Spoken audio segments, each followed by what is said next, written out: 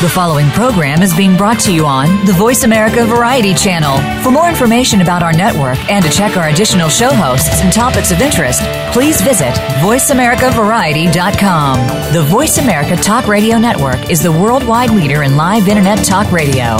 Visit voiceamerica.com. The views and ideas expressed on the following program are strictly those of the host or guests and do not necessarily reflect the views and ideas held by the Voice America Talk Radio Network, its staff, and management.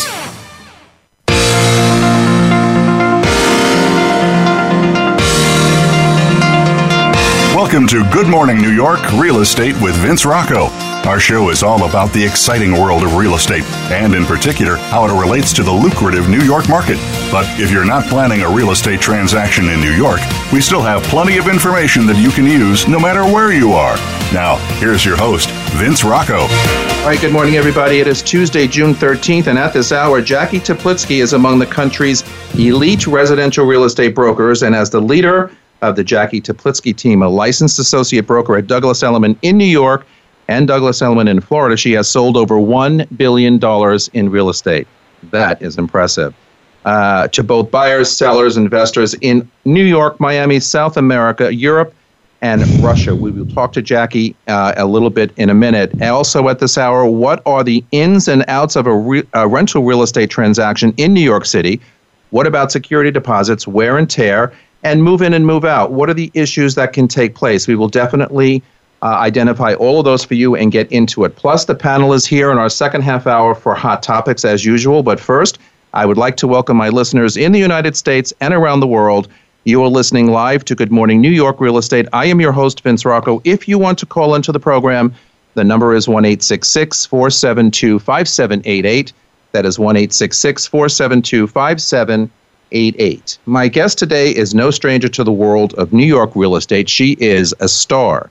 Jackie Teplitsky, and I'm going to read directly from your website because I think it's pretty awesome. So the question is, who is Jackie Teplitsky? A real estate broker who has sold $1 billion in Manhattan and Miami real estate. B, a loving mother. C, a former sergeant in the Israeli army. D, a board member of the UJA Federation of New York. Or E, all of the above. If you answered E, all of the above, you would have only partially correct because while Jackie is all of the above, she is also much more. She was born in Santiago, Chile, and raised in Israel, where she served as a sergeant in the Israeli army. She emerged from humble beginnings, but rose through the ranks to become the strong, talented, and determined woman she is today. Jackie worked at an international travel and tourism company as a managing director and for a multinational firm based out of Spain as a senior level executive before finding her true passion, and that is residential real estate. Her business acumen and global experience fit perfectly with her chosen career and helped her to assist real estate's vast array of clientele.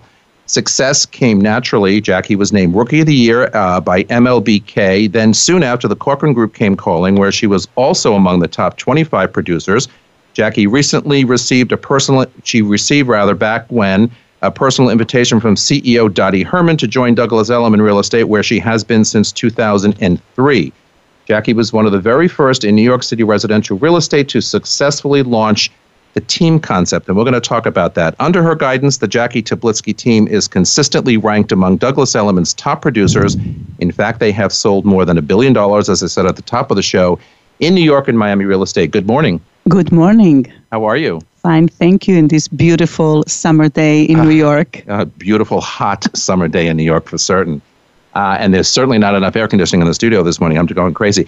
Anyway, it's great to see you. You know, obviously, I've been in this business for a long time. I've certainly known of you and your successes.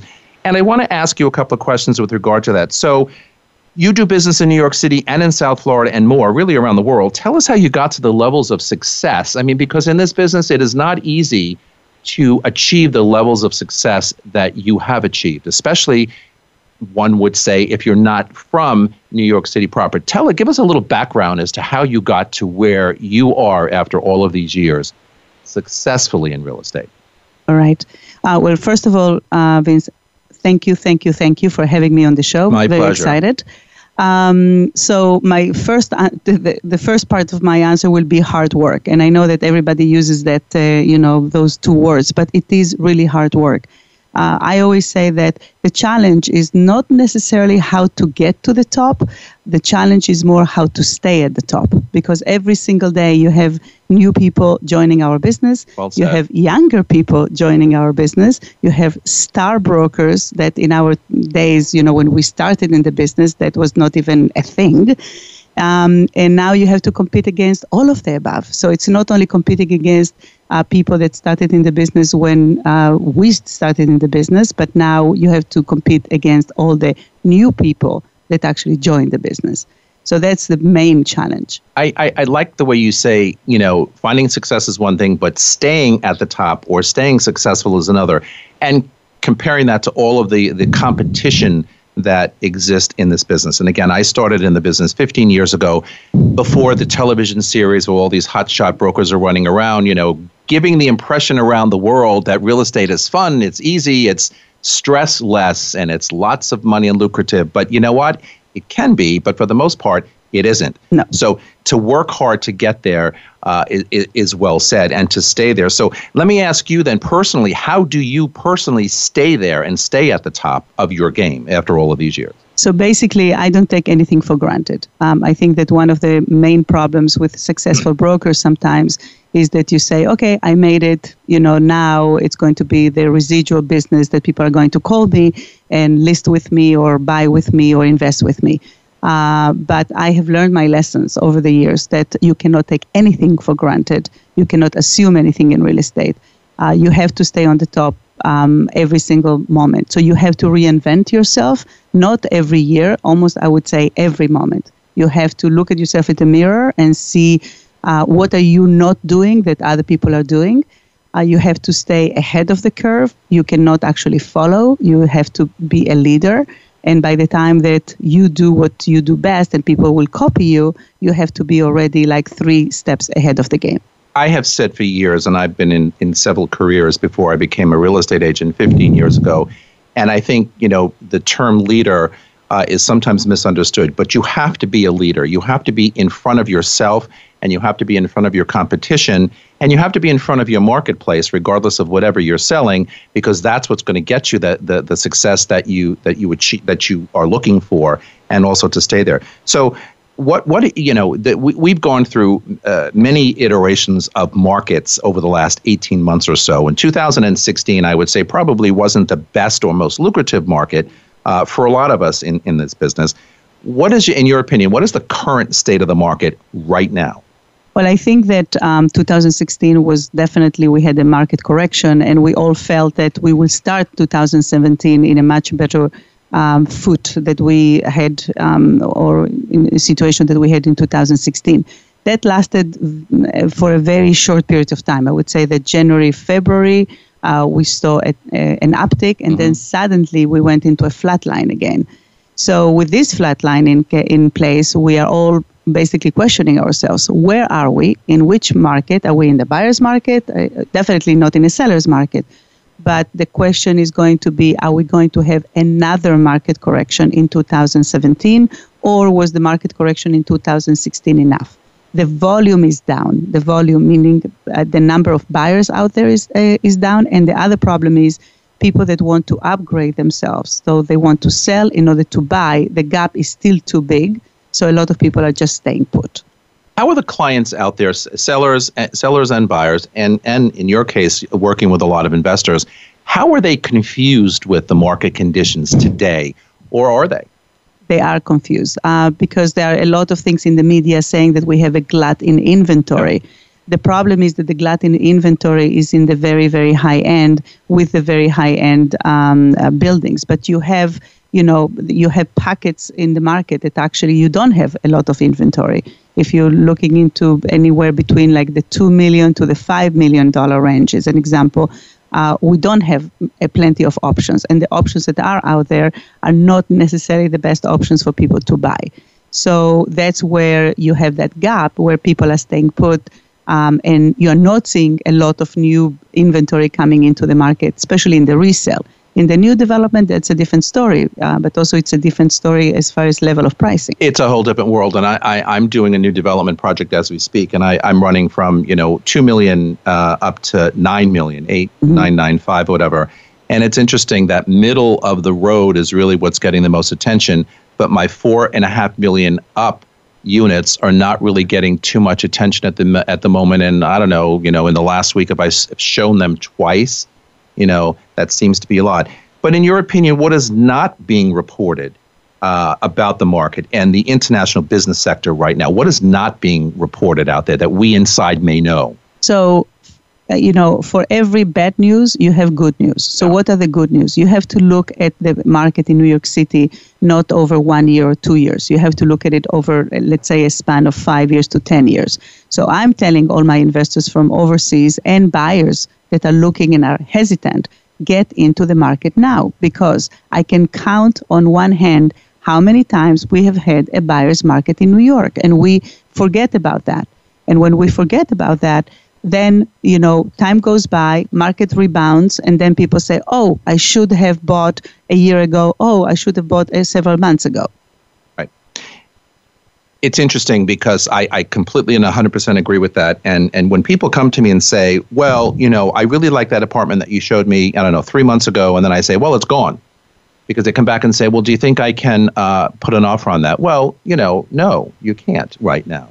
So I think some of the things that we don't really maybe as an industry explain well to clients out there, customers out there, is because I think sometimes they don't want to hear this, is that, if you find something and you identify something today and you think that it's right for you, regardless of the price point, you have to do it. You have to move on it. You have to buy it, and you have to, lock it down. Yes, but you do have to be careful about the level of pricing that you're offering, and you shouldn't be shy. If you think that something is overpriced for today's market, so, traditionally we used to say your opening offer should be 10% under the ask. But right now, if you see something overpriced, you can go 15%, you can go 20%. Well, that's what I was getting at, and that's what I wanted to ask you. So I agree with that. And so at the end of the day, when they identify that there's a property that's right for them, and you're right, the price may be 10 or 15, in some cases 20% higher than it should be. So what is the right strategy to go to a listing agent or to a seller and say, listen, I want your house, I want your apartment, this is right for me, but you got to meet me somewhere in the middle on this price point, because based on the current conditions today, the price is not correct. What do we do with that? Well, there are several things. We know how difficult it is. Absolutely. So, usually we are very good as listing agents to do a price analysis when we put something on the market, but we don't do the same thing for our buyers. So if you basically are using a very good agent, to represent you on the buying side, so that agent should do a price analysis as if you were putting that apartment on the market in today's market. And it's not only about looking at sold and closed and what is on the market, because what is on the market is a wish price. What is sold and closed is a reflection of a different market. Reality. So you really have to go into what is in contract. That's the only number that reflects right now the true market that you are now. That's the number that your agent should give you in order to make a decision if you should put an offer and at what level you should put the offer in. All right, we have to take a break and leave it there. You are listening to Good Morning New York on the Voice America Variety Channel. We will be right back with Jackie Teplitsky. Don't go away. Streaming live, the leader in Internet Talk Radio, VoiceAmerica.com.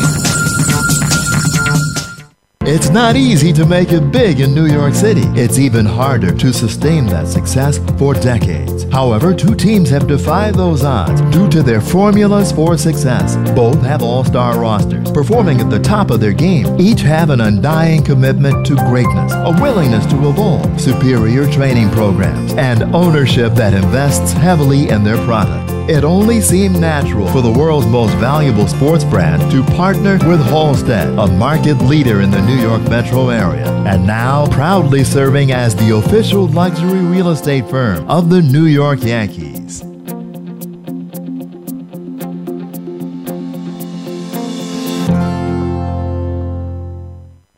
Have you become a member yet? Sign up now to become a member of Voice America. It's always free and easy. Plus, you get to take advantage of some great member benefits. Get unlimited access to millions of hours of on-demand content across all of our channels. Keep track of your favorite episodes, shows, and hosts in your own customizable library. Find out what shows you might be interested in based on your favorites. Plus, you get insider access with our newsletter. Membership gives you more. Sign up at voiceamerica.com and click register at the top right. The Internet's #1 talk station. #1 talk station. VoiceAmerica.com.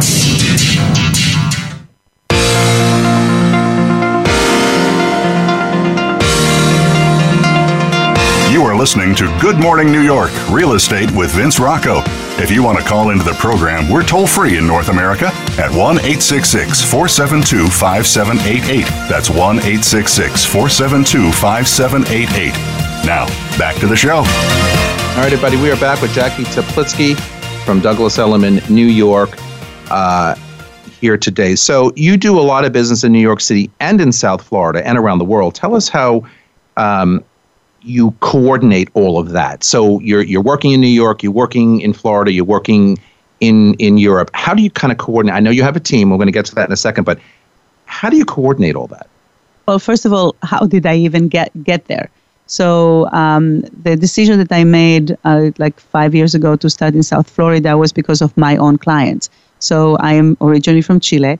So, more than 40%. Santiago. More of, like I would say, 40% of my clientele is Brazil, Chile, Argentina, and some in Colombia. So what I basically noticed is that all of these clients were buying in South Florida and buying in New York as well. So why to lose them in South Florida? So that's why I decided to do that. Now, in order to do that, you have to have a plan, you have to have a strategy, and you have to have a team. You cannot do this on your own. So I have people on the ground in South Florida. Fernanda Moreno works for me, full time. The other thing that helps a lot is the Douglas Elliman Network. So we have, I think now almost 10 offices in South Florida or in Florida. And so that helps a lot that we have the infrastructure. It's not like I had to open an office. I had to have access to information that I had to invent. No, everything is available to me. And Douglas Elliman has now a great name, for the high-end inventory in Florida. So that's how I do it. You have to be very organized. You have to be very targeted. The difference also is that in South Florida, people come and tell you that they are coming for 2 or 3 or 4 days to buy real estate. Most of my clients don't live there 24/7. It's not like New York. So I still spend 80% of my time in New York, 20% of my time in Florida. So where are those foreign buyers coming from? Are they coming from Europe? Are they coming from South America? For the Miami or the South Florida marketplace, where are they coming from? South Florida, definitely Latin America. That's the number one market. I would say that, the Brazilians were ruling in South Florida. After the Brazilians, you had, Venezuela, you had Colombia, you have Chile, you have Argentina. But it is the capital of Latin America. There is no dispute.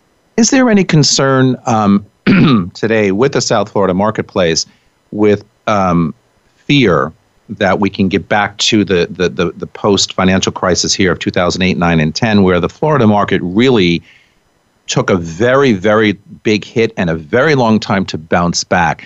It bounced back beautifully, magnificently, and it's been strong and solid for a long time. But is there like an underlying thought or fear in some of the Latin American buyers or even in the local buyers in the South Florida market that we can get to that point again because of the instability of the overall real estate market? No, the answer is no, and I'll tell you why. There is a big, big difference. When we had the financial crisis and people were buying properties in Florida, basically you were putting 5% down payment, 10% down payment, and you were leveraging 90%. Right. Okay. Now, basically, you have to put 50% down payment in order to get leverage, and most of the transactions so it's not as much of a risk. No, are all cash. Like I'm talking about, like 90% of the transactions in South Florida, with the Latin American buyers are all cash transactions. What is the hottest market in South Florida right now? Is it Miami proper? Is it? Yes. So you're talking about basically, I work between Aventura and south of Fifth. So what that area is the area that the Latin American market prefers. So you have Sunny Isles, you have Bell Harbor, you have Miami Beach, you have Brickell, and then you have the new markets, newer markets. Which is Midtown, what they call Midtown, the Design District. So all of those areas are upcoming areas. Edgewater, the area also next to the American Airlines Arena, is very hot. So those are, and then everything that is beachfront, you have to remember, basically there is lack of land. There is nowhere to build anymore. So the value is there. So the value is there. Yeah. Absolutely. All right. So let's bring it back to New York City, predominantly 80% of your business, as you say. So where in the world are your foreign buyers coming from for your New York City marketplace? So that is changing constantly. We used to be very definitive about where people were coming from. It used to be Brazil. It used to be Russia. Those were the main markets. But now I would say it's much more spread out. We're having people from India. We're having people from Israel. A lot of exits from the high tech, in Israel are happening. And those people definitely want to have properties in New York. And then you still have the Latin American market, but I would not say that the volume that we had, let's say 2 years ago, is here. So we have less volume, but now it's spread out among more countries. How are the Chinese these days? I had Nikki Field here a couple of 2 months ago, and she does a lot of Chinese business. Correct. And she's a very good friend of mine. And we love her here on the show. Yes. She's been on several times. But have the Chinese picked up at all buying here in New York City, or are they still kind of flatlined? I still see it as a flat line. What did Nikki say? Because, that's her expertise more than me. Pretty much flat line, but she was starting to see a little bit more of an uptick. But I think, as you said earlier in the show here, are we getting back to that flat line again? I think we all saw a little bit of a bump up, and then it seems to be flat again. So correct. I think it's time for her to come back and talk a little bit about that Asian market, which has been very good to the New York City real estate. Anyway, Barbara Corcoran, and I think she said this too, but maybe I'm wrong, or said it in general. You can be the smartest kid on the block, but if nobody knows your name, you are not going to succeed. She absolutely said that, and Barbara Corcoran, she's very straightforward. And I love Barbara Corcoran, yes. I can even tell you the moment that she told me that, we were sitting at the Wells Hotel, second floor. I asked for a private audience without anybody around us. We had coffee, and she basically wrote my business plan in a napkin. But let me ask you something. As a fairly new agent, I find it funny because I think Barbara Corcoran's an amazing person and one of the greatest marketeers in our business. But how did you process that when she said that to you? Because obviously you have an ego. Obviously you've been very successful, and you're not new to the business. How do you process something like that when somebody says to you, if people don't know your name, damn it, you're not going to be successful. It's not going to work. Not only that the people don't know my name, she said that I could be the smartest person, the most intelligent, and I will still not make it in New York, specifically in New York real estate. You can make it in other markets, but not here. And the reason here is that New York is all about branding. Mm-hmm. We are all about branding. Bingo. The same thing, think about Corcoran. When Coldwell or NRT bought Corcoran, they were about to change the name to Coldwell Banker. Correct. And at the very last minute, they decided that only in this market, they were going to keep the Corcoran name and not Smart decision. Absolutely. Why is that? Branding. So I was in shock when she told me that. I was hurt when she told me that, because I said, wait a minute, I speak 4 languages. I came from being a CEO of a major multinational company, and you're telling me that I'm not going to make it here? I was in shock.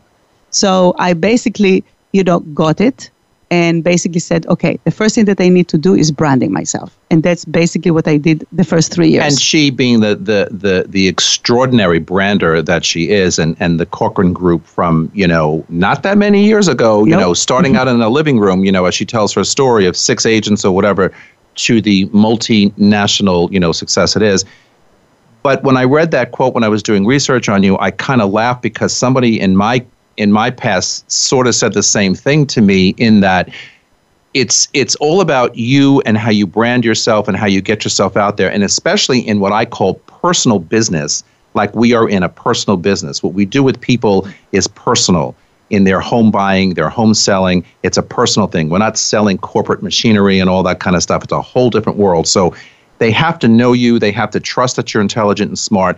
And with all that, they can have confidence in you that you're going to tell them stuff that really makes sense. Let's bring it to the actual transaction. So there's an expectation in this business that you need to respond to clients within 24 hours, if not within an hour, of a text, a voice message, an email.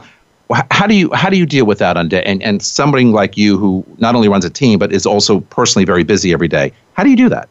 That's a real challenge every day, because it's not only that you have to answer, but the question is, how do you answer and which tool do you use? Some people send you messages via Facebook. Some people leave you voicemails. Some people email. Some people is text. And then we have the WhatsApp, because WhatsApp is what everybody international exactly. Uses. So it becomes a challenge because you have to be constantly checking all of those in order to be able to get back to them. Now, you are saying an hour? No. That has changed also. If you don't answer within 5 minutes, okay, the clients start yelling at you. What do you mean? Why didn't you call me back? Why didn't you answer?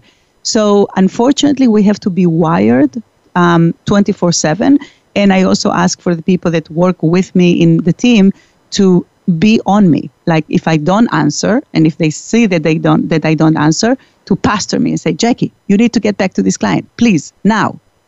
It's extraordinary. Last night I was in my office till very late. I came home and I was trying to get a whole bunch of things together, and the phone is in my hand constantly and actually I was WhatsApping yesterday with a client of mine who's in Hong Kong, texting, Facebook, it's like it goes on and on and on. And every once in a while when I want to put that device down, I start feeling so guilty that it's not in my hand. And where is it right now? There it is, right under my papers. And it's not right there.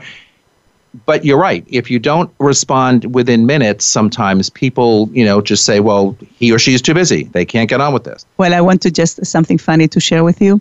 So I took my 2 boys to Cuba in January. And there was no communication. I felt like a drug addict that went into withdrawal. I was basically having panic attacks, anxiety. I couldn't deal with it. I can certainly relate to that. I wouldn't know what to do with myself. But some would say, okay, so you get over the initial shock, and then you're like, okay, fine, it's cool.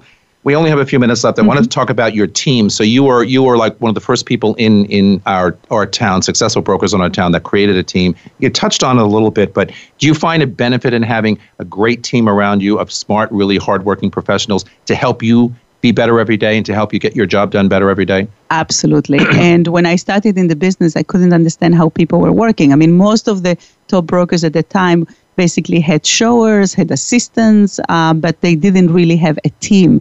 Only in commercial real estate, always Correct. You worked in teams. Correct. So I actually emulated what commercial real estate teams do and how do they work. And I had actually a great mentor for that from the commercial side. Unfortunately, he passed away, Glenn Markman, and he taught me how to put a team together. So I decided basically that not only I cannot do it all, but also I cannot appeal to every single buyer or seller. There are people that you glue with and there are people that you don't glue.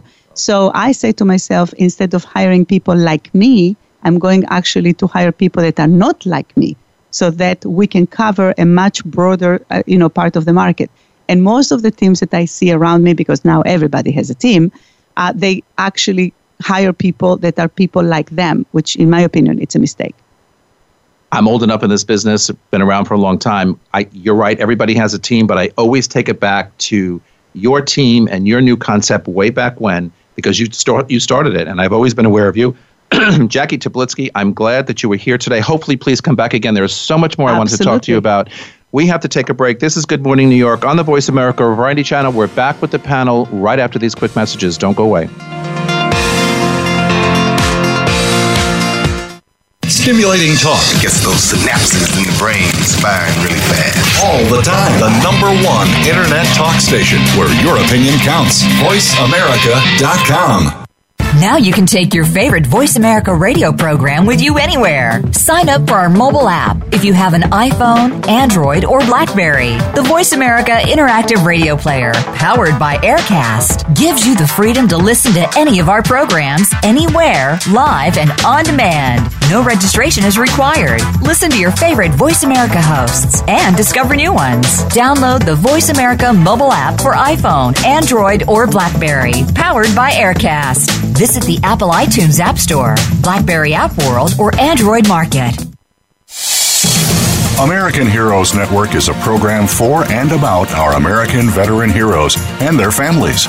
Join host Gary Ray as he shows what is being done to help our veterans and showcase the companies and organizations that are helping our veterans and their families rebuild their lives. Listen for American Heroes Network, live and powered by the Voice America Variety Channel, every Tuesday at 11 a.m. Eastern Time, 8 a.m. Pacific Time. Streaming live, the leader in Internet Talk Radio, VoiceAmerica.com.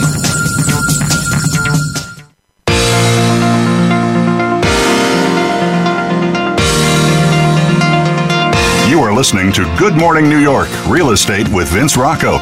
If you want to call into the program, we're toll-free in North America at 1-866-472-5788. That's 1-866-472-5788.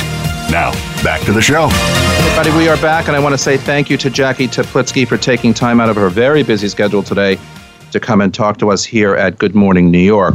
We are back with the panel: Matthew Cohen from Core Real Estate, Zach Boren from Core Real Estate, Phil Horrigan, LeaseBreak.com, Sean McPeak from Compass, and Parul Brombat from Compass. So, how is everybody today?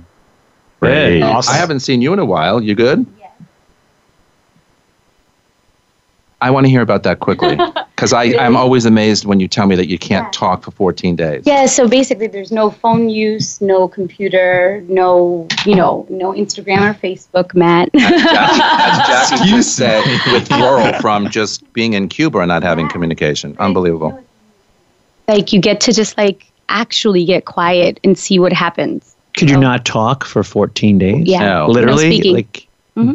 I would have a major problem with that. I can't. I mean, it's not in my DNA. It doesn't become difficult after the first 3 days. That's why Parul's voice sounds so pure. It's been purified. All right, anyway, let's get on with some of our hot topics. And today, Harlem is a hot topic, and I'm interested in to hear a lot of comments on this. So Harlem is one of the most famous neighborhoods in New York City, good, bad, or indifferent, but some think the neighborhood's name could do with a bit of rebranding. So some business owners are involved in a push to change the name in the area from 110th Street to 125th Street, from Harlem to Soha, S-O-H-A. Now, residents and community leaders are pushing back. I say, what's in a name? So what is the controversy over renaming Harlem Soha? Stated reason why they want to rename it. Tell me. Oh, I mean, I just feel like it has such great cachet now, the name Harlem. Why would you want to mess with it at all? It's it's so cool to say you're from Harlem. Well, here's the thing. I mean, it really comes down to branding. I mean, go back to, 10 years ago or 15 years ago when Hell's Kitchen wanted to rebrand to Clinton or to Midtown West. They try to class up a neighborhood. They try and change an old or a bad perception of our neighborhood. And so Harlem, has had its times where it wasn't so pristine and so wonderful and so safe. And so I think a lot of people, business owners, want to, class up the name by changing it. I completely disagree. Real estate developers. I was just going to say actually that, I was personally happened to be involved in this when we rebranded so a new development I worked on a couple years ago, it was 1280 Fifth Avenue. And that building technically was it was considered to be Harlem, Southern Harlem. In fact, on Street Easy, it was labeled as Harlem, East Harlem. And we made a push to change that to Upper Carnegie Hill.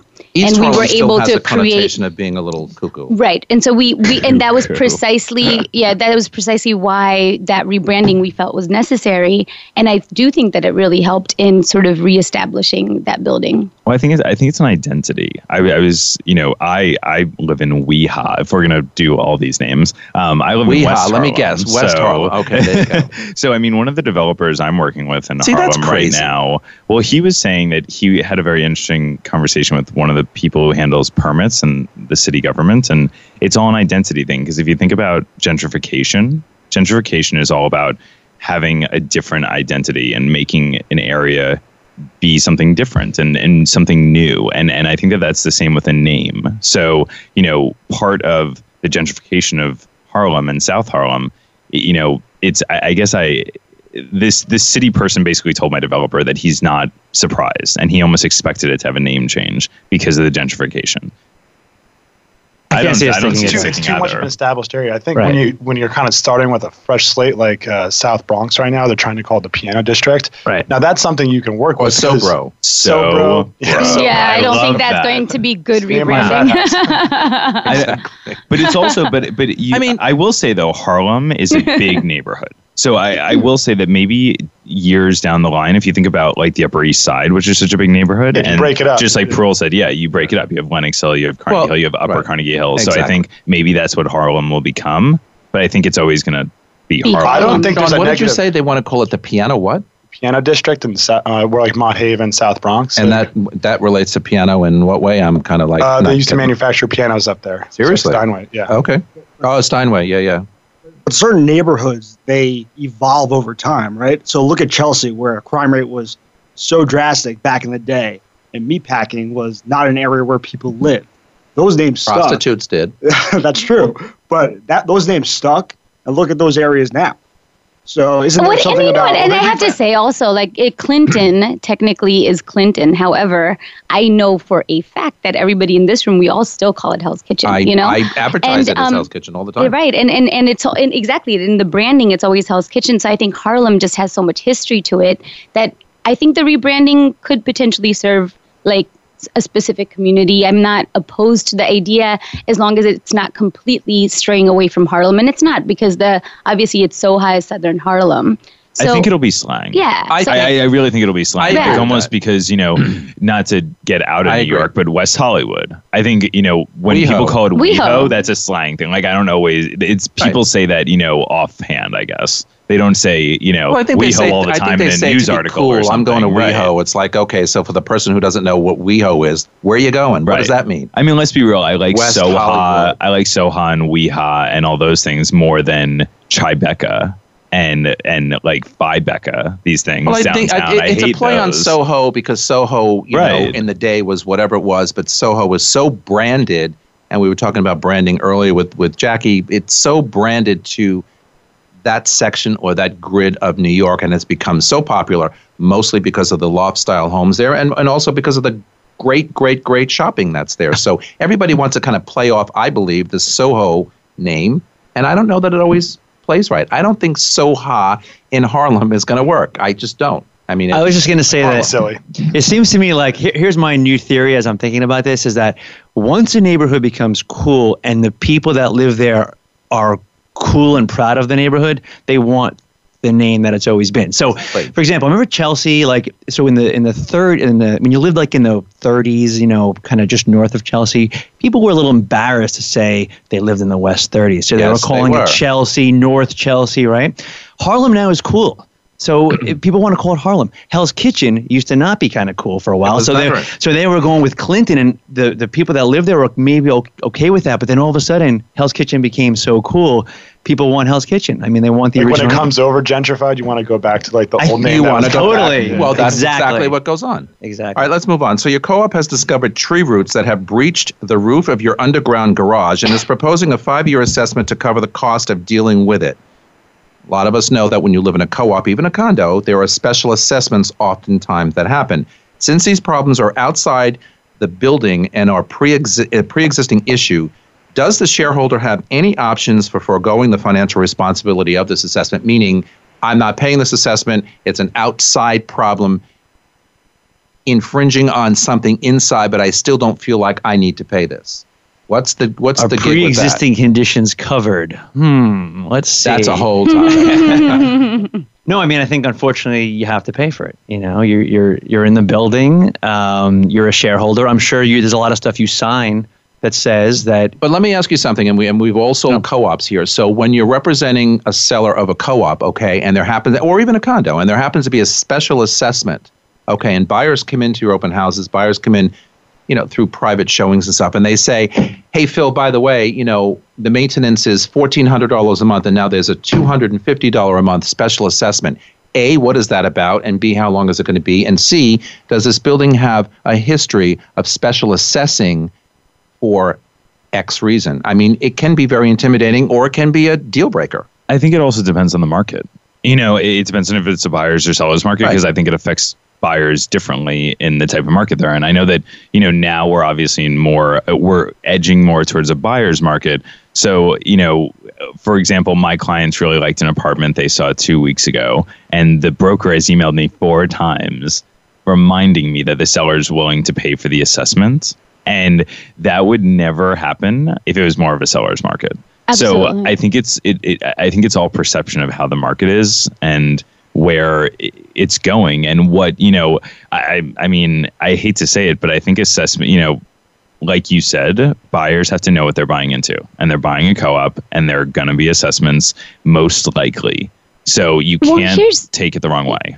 First of all, I want to say this because lately I've had a lot of younger, like newer brokers come up and thank me for this show, and thanking all of us, saying that it's so helpful to new brokers. So for all the new brokers, that's why we have 7 or 8 of them out in the room today. Exactly, we have the core interns here. Hello, core interns. They're bored. They look bored. But Parul, to your point, though, I get the same thing, and people what are I was very going to say is, you know, for young brokers, what is really, really important, and most attorneys do this, but especially if your buyer has an attorney who's not exceptionally familiar with co-ops or something, as a broker, it's really important to know that it's all in the meeting minutes. So the lawyer has to go in and look at the meetings to see what the history of the building is when it comes to assessments. Assessments do happen, but if they're chronically happening, that means that they just haven't gathered enough of a reserve to cover for these sorts of eventualities, and the building financially is playing catch up, which is not necessarily the building you want to buy into, or you buy into it knowing that you're always going to have these extra additional costs, and then assessing if that's the right purchase for you. You know, aside from a purchase price, which everybody is so focused on, and price per square foot, and once you get a buyer over that, and I always call it drama, price per square foot. What is the price per square foot? How many square feet is this apartment? It's like, who cares? It's like, do you like it? Does it visually work for you? Yes. Okay, then buy it. Now, aside from that, good luck with that. Just kidding. Good luck. It's worked. Vince is very straightforward, if you can't tell.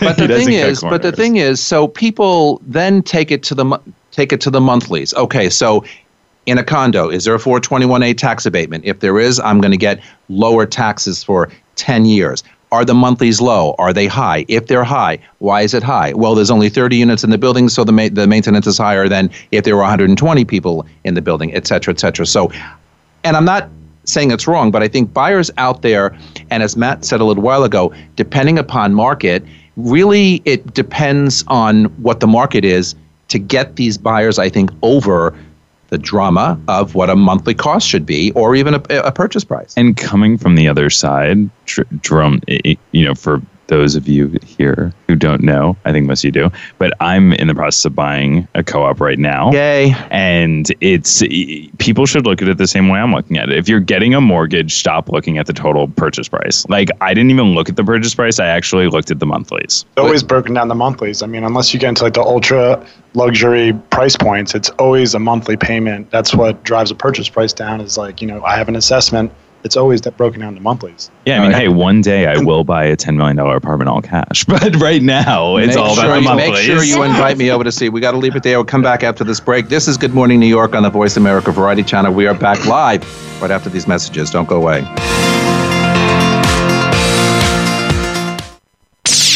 The Internet's #1 talk station. #1 talk station. VoiceAmerica.com. It's not easy to make it big in New York City. It's even harder to sustain that success for decades. However, two teams have defied those odds due to their formulas for success. Both have all-star rosters, performing at the top of their game. Each have an undying commitment to greatness, a willingness to evolve, superior training programs, and ownership that invests heavily in their product. It only seemed natural for the world's most valuable sports brand to partner with Halstead, a market leader in the New York metro area, and now proudly serving as the official luxury real estate firm of the New York Yankees.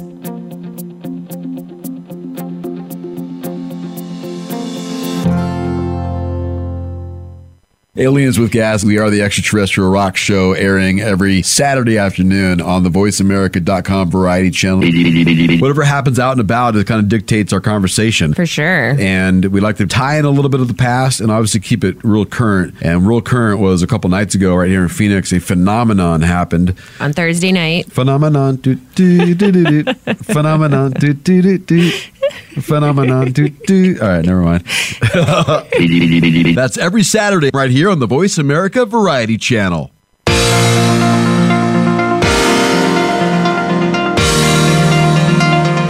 You are listening to Good Morning New York, Real Estate with Vince Rocco.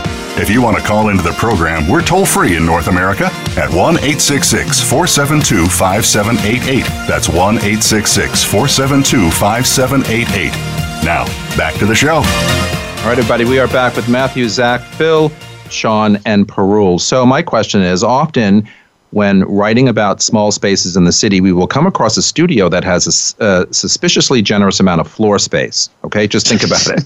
Studio has a suspiciously, I like the choice of words, amount of floor space. Okay, works for me. And then realize behind some of the cabinetry in that room or bookshelves, as you have it, there's a Murphy bed tucked away that you can pull down at night when you want to go to sleep. So how often do you run into these Murphy beds? And the reason I'm bringing this up this week is because, I had two studios for rent in the building that I always work in, and everybody who came in to see these two studios said, why isn't there a Murphy bed? Why? Oh, I find that every time I've sold or helped someone buy a studio, they don't want to see a Murphy bed in there. Like they want to see the space. And they want to picture it without a Murphy bed. I'm surprised to hear that. Well, I think what they're saying is they want a Murphy bed so when it's closed, you have all that foot space. Oh, yeah. And no bed, and then a sofa and a chair and a this and a that, because we've all walked into studios where you don't really have any room. I mean, some of them are ginormous, I understand, but we're talking about 400 square feet, and you have a queen-size bed, and then you have a this and a that or whatever. My studio, when I owned a studio years ago, I had a Murphy bed, and I loved it. Did you put it down every day and put it up? Did you put it up every night? You with one finger. That's why. Yeah, they're easy. Have you ever seen Vince's arms? That's why he's so buff. I mean, come on. No, but really, it looked like an armoire. You open the doors, you pulled it down, and behind it was a mirror, were lights, were recessed lights. It was a whole. Sounds like a lot of work. It does. It's not. It's not though. I'm with Vince on this. Literally, there's the lightest things to pull down and put up. I don't have big guns. You don't have to make. You don't have to make the bed. I don't have problems with Murphy beds. Right, but making your bed doesn't sound like a lot of work either. Close the door, boom. No, it's just about space, though. Right, but what I was going to say is I think that's an anomaly more so. In other words, I think it's the people that I've come across, they have Murphy beds when it's like a pied-à-terre situation, when they're not staying there every night. I find it a little bit more rare to have someone like Vince who every day puts that bed up. I mean, that does sound like a lot of work. I got to tell you. You know, it really wasn't. It wasn't. But I entertain a lot, even back in those days in a small studio. And you know what? There was a lot of floor space. I mean, you could walk around like you would walk around my living room today and not, feel like you're going to bump into furniture that really wasn't there. It does take up space, and you're only using it for 8 hours a night, right? It takes up wall space, but it doesn't take up floor space. No, I'm sorry. When the bed, I'm saying a bed takes up a lot of space, and you're only using it 8 hours a night when you're sleeping, so it kind of makes sense. Here's the thing. So Vince interviewed Chris Schembra, who started the 747 Club, and his whole entire model is his apartment's like 300 square feet or something, like really small. Tiny. And he has a Murphy bed, and he puts up the Murphy bed and has a dinner for 16 people at a time in this little studio, which could not happen with that bed. However, I'm surprised that people sit there and say, why does this place not have a Murphy bed? Because the thing is, anybody can put one in for about a couple of grand. So it's really not that expensive. It is a great space saver. And a good idea for anybody who's buying a studio. There's different types too. You can have a couch or a desk on the back of it. I mean, it's like a convertible contraption. I just had a rental in downtown Brooklyn, and probably the first 15 people, and there's a Murphy bed in it. And the first 15 people were like, "Can we get rid of that Murphy bed?" Totally. And it's either side. It really is. The owner didn't want to get rid of it, but the 16th person who walked in there said, "Oh, I love this Murphy bed. I want it." I'm like, "Perfect." Well, I mean, here's the thing, too. I've sold larger apartments, 2- and 3-bedroom apartments, where people have installed Murphy beds in one of the bedrooms as a guest room. And so it's up against the wall when it's not in use. And when their company comes over, they open it up. Oftentimes, that third bedroom will become an office for one or the other, but with a bed behind it. So when they had company, the office now converts to a bedroom, a guest room. I mean, I happen to think they're great, but I do see both sides of the coin there, and people really. But I do think I kind of agree with you that I think most people tend not to like them. So but Zach's example is probably more true than not. When I'm selling an apartment with a Murphy bed, I do get more comments than not saying, the apartment would be great if the Murphy bed wasn't there. Right. You know? All right, let's move on. The success of any renovation in or outside New York City comes down to the team you hire to do the work. But who exactly should that be beyond a general contractor, right? Depending on the scope and scale of your project, you may also need to enlist an architect and or an interior designer. Now, a lot of people in this town, think I can do it all, or I only need a general contractor, or I only need, whatever. Well, what about permits? What about the DOB, if necessary? What about the building-specific requirements? Let's break it down in the 4 or 5 minutes we have left in the segment for people out there who have renovated, maybe didn't do it right, people who are considering renovation, and how it really applies here in New York City, which, just like everything else in a real estate transaction, is vastly different than any place else in the world.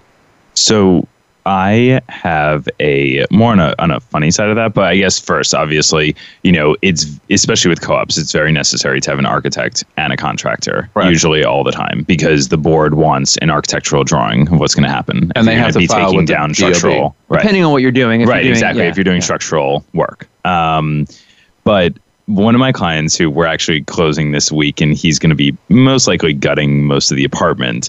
So he hired one of the architects I suggested, one of the, contractors. They're part of a little team. And so once all was said and done, he started to do his plans. He said to me, "Do you have any interior designers that you suggest? I'm sure you have like hundreds of them." And I actually don't. I actually have 1 or 2, I think. Because I said to him, this is someone that I've known my whole life.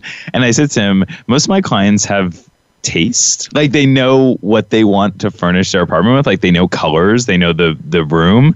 And he had no idea. He was like, "I could not tell you what couch to put there. I cannot tell you what I want." And I was like, "How do you not know I understand that. What you want?" I guess I personally don't. I'm such a type A control freak, and I love design stuff. So but Matt, as well as I do that when you're showing an apartment, people walk in and they can't even understand why this room has 4 walls. I just don't, let alone what you're going to put on any of those walls. It's not even taste. I actually think that there should be like a TV show, like on HGTV or something, about exactly that, about like showing an apartment that's staged and then that's unstaged, and how the buyer actually reacts. Because there are apartments that would sell for like $1.8 million unstaged and like 2.4 staged. But also with all, like Pearl said, with all those design shows on HGTV, how do people not know what they like yet? I don't get it. Because I don't understand. How come you're not a mathematician? It's like a foreign concept to a lot of people. 90% of the buyers out there, and I'm going to say 90%, and I've been doing this for 15 years. 90% of the buyers out there,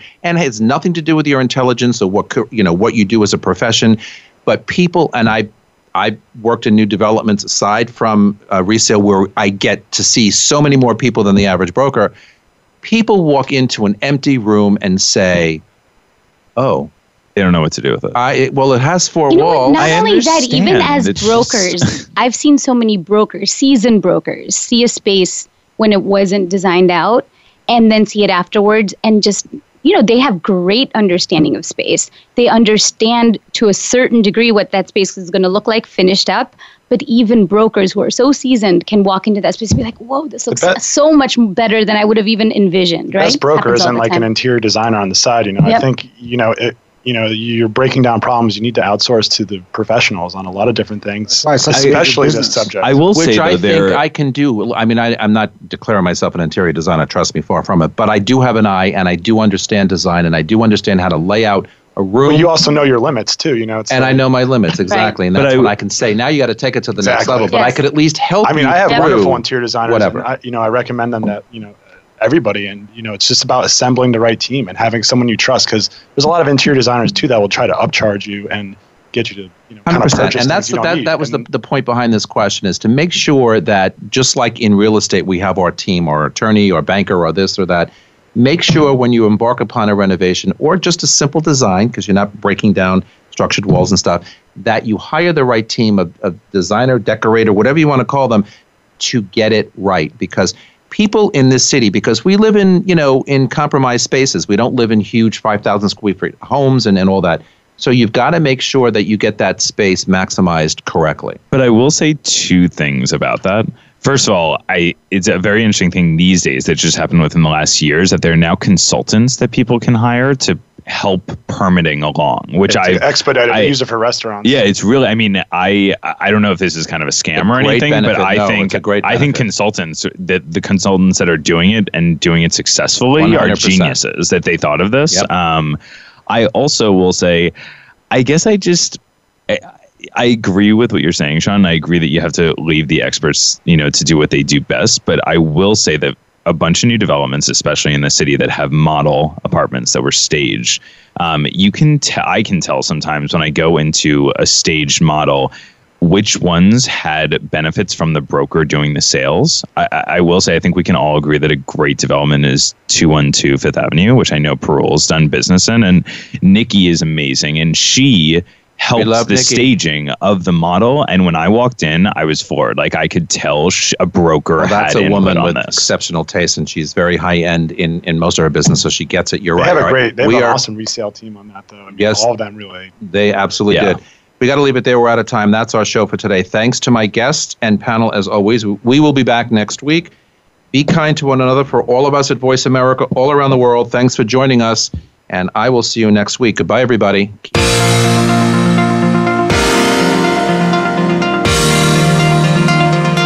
Thanks for tuning in this week. Please join us for another edition of Good Morning New York Real Estate with Vince Rocco next Tuesday at 9 a.m. Eastern Time, 6 a.m. Pacific Time on the Voice America Variety Channel. Here's hoping all of your transactions are successful ones.